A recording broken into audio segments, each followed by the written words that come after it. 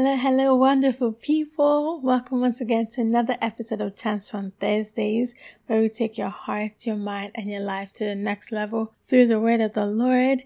Thank you all so much for tuning in to this week's episode. As you can see from the title, it is called, What Do You See? With that, we're going to be discussing and looking at two instances in the Old Testament and in the New Testament of people and their faith in God, and how having the right perspective of their situation, or having a perspective based on the word of the Lord, allowed them to be able to see much more than their current circumstances, and to be able to understand and know that God is in control, and ultimately things are working for the better and for the gospel. So the first one that we're going to be looking at is in the book of Daniel chapter 3. In this, we're going to be talking about the three Hebrew boys, Shadrach, Meshach, and Abednego.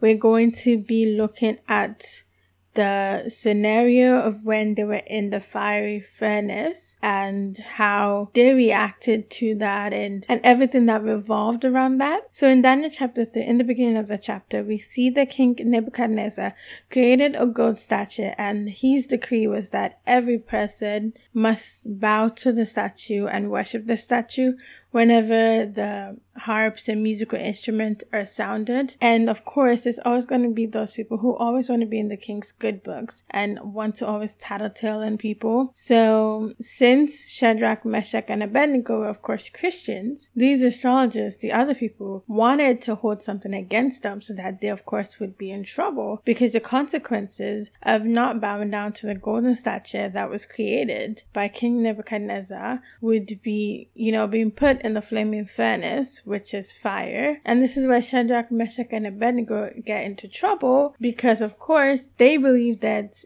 God is the only God, and Yahweh that is, and they did not want to bow down to any other statue or any other idols. And of course now the king tells them that you have to be put into the fire because you did not obey the decree that I put. And back then the king's word was final. Whatever the king said, there needed to be another decree on top of that decree to kind of overshadow the initial decree before the new decree is to be finalized, or before the new decree is to be put into play. This can be seen in the book of Esther, when the king initially signed the decree for all the Jews to be killed by Haman, and then later when Mordecai and Esther came back to the king and told them this is what happened, then the king wrote another decree that kind of overruled the initial decree, because the king can't go back on the decree. I hope that makes sense and is not confusing. So just know that the king's word is strong and has power, and even the king himself can't really take his word back. And in a way, just like a little tidbit, a side note, that kind of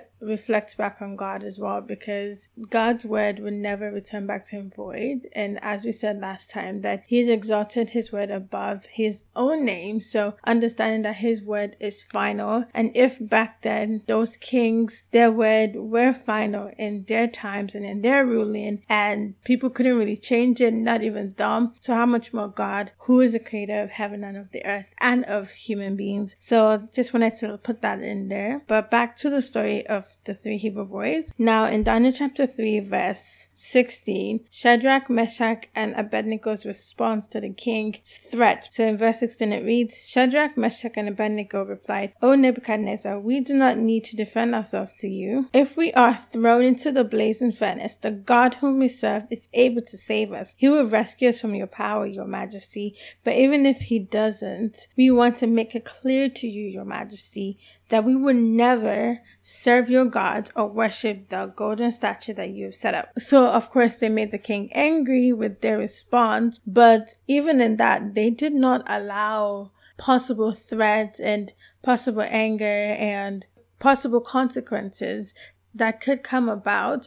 They did not allow that to stop them from what they believed or to hinder what they saw, and which was they saw and knew that God is a God that will save them. They saw and knew that their life was in God's hand and that ultimately God was working things out for them regardless of what it looks like. And then we see at the end of the chapter, King Nebuchadnezzar kind of takes his word back, because after they went through the fire and God rescued them and kept them in the fire, that they even came out without any scorch, without any smell of smoke, verse 27 says. Verse 28, this is what King Nebuchadnezzar then says. He says, "Praise to the God of Shadrach, Meshach, and Abednego. He sent his angels to rescue his servants who trusted in him. They defied the king's command and were willing to die rather than serve or worship any god except their own God. Therefore, I make this decree: if any people, whatever their race or nation or language, speak a word against the God of Shadrach, Meshach, and Abednego, they will be turned limb from limb, and their houses will be turned into heaps of rubble. There is no other God who can rescue like this." In relation to, what do we see in perception, I see here that the three boys, they were certain in what they saw. They understood the future that God had for them. They understood God's protection. They understood that no matter what they faced, God would be with them. Because mind you, they were taken into exile. And that's how they came into Babylon. They were taken from their families and they were brought under the rulership and under the dictatorship of the kings of Babylon. All the different kings that were, in power during their time there. And through it all, they saw God's hand. They knew that God would keep them. They knew that God had a plan for them. They knew that somehow that God is going to bring them out. And they wanted to make sure that they continue to trust God no matter what comes their way. And as a result of their trust, as a result of their obedience, they were able to share the word of God and able to have people worship God, so much so that the king, who had a golden statue that people were asked to worship earlier on in the chapter, is now telling them that everyone must worship their God, that everyone must not worship that golden statue that he's spent hours and money creating and gold creating. But now it's being said that they must worship the God that Shadrach, Meshach, and Abednego serve and honor. And to me, I find that interesting. I think it's something that we can help ourselves to continue to look into and continue to keep our minds focused on. Because when we have the right perspective, when we have the right vision in our eyes, knowing that, okay, this world is passing, knowing that, these situations, they are only temporary compared to whatever we have in the future, whatever God has for us in the greater scheme of things. Being able to see things on a macro level and not just on a micro level, I think that would really help us to stand and have that right perspective when we see things on a bigger scale, and knowing that whatever little challenges that you face right now, though they may seem big, but overall they are little compared to the greater scheme.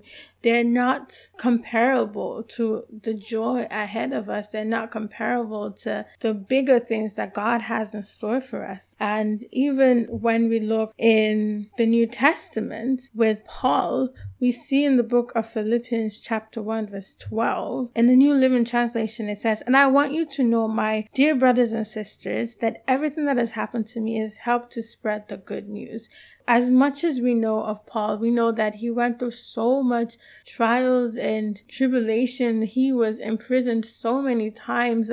He went through shipwreck and everything. But overall, it added to him to be able to share the word of the Lord. It added to his ability to share the good news because he had something to talk about. He had an experience to share. He had encounters with God and God saving him. And with that perspective, he knew that whatever he's going through, God is going to work it out for him. That ultimately, God has the final say. And that no matter what it may look like currently, there is nothing that God cannot bring us out of. There is nothing that God will not use to ultimately bring the glory. And it just makes me also think that, sometimes when we go through situations, we need to sit down and reflect that, okay, what am I going through and what do I need to learn from this? Having that perspective, asking yourself those questions, of what do I need to learn from this, or what do I need to understand, what do I need to grow. That will help us that when we do come out of whatever situation, then we're able to take those lessons that we've learned and we are able to help somebody else. We're able to help direct or teach somebody or guide and counsel other people based on what similar situation that we faced, because we know that God is going to bring it out for our good. And sometimes the good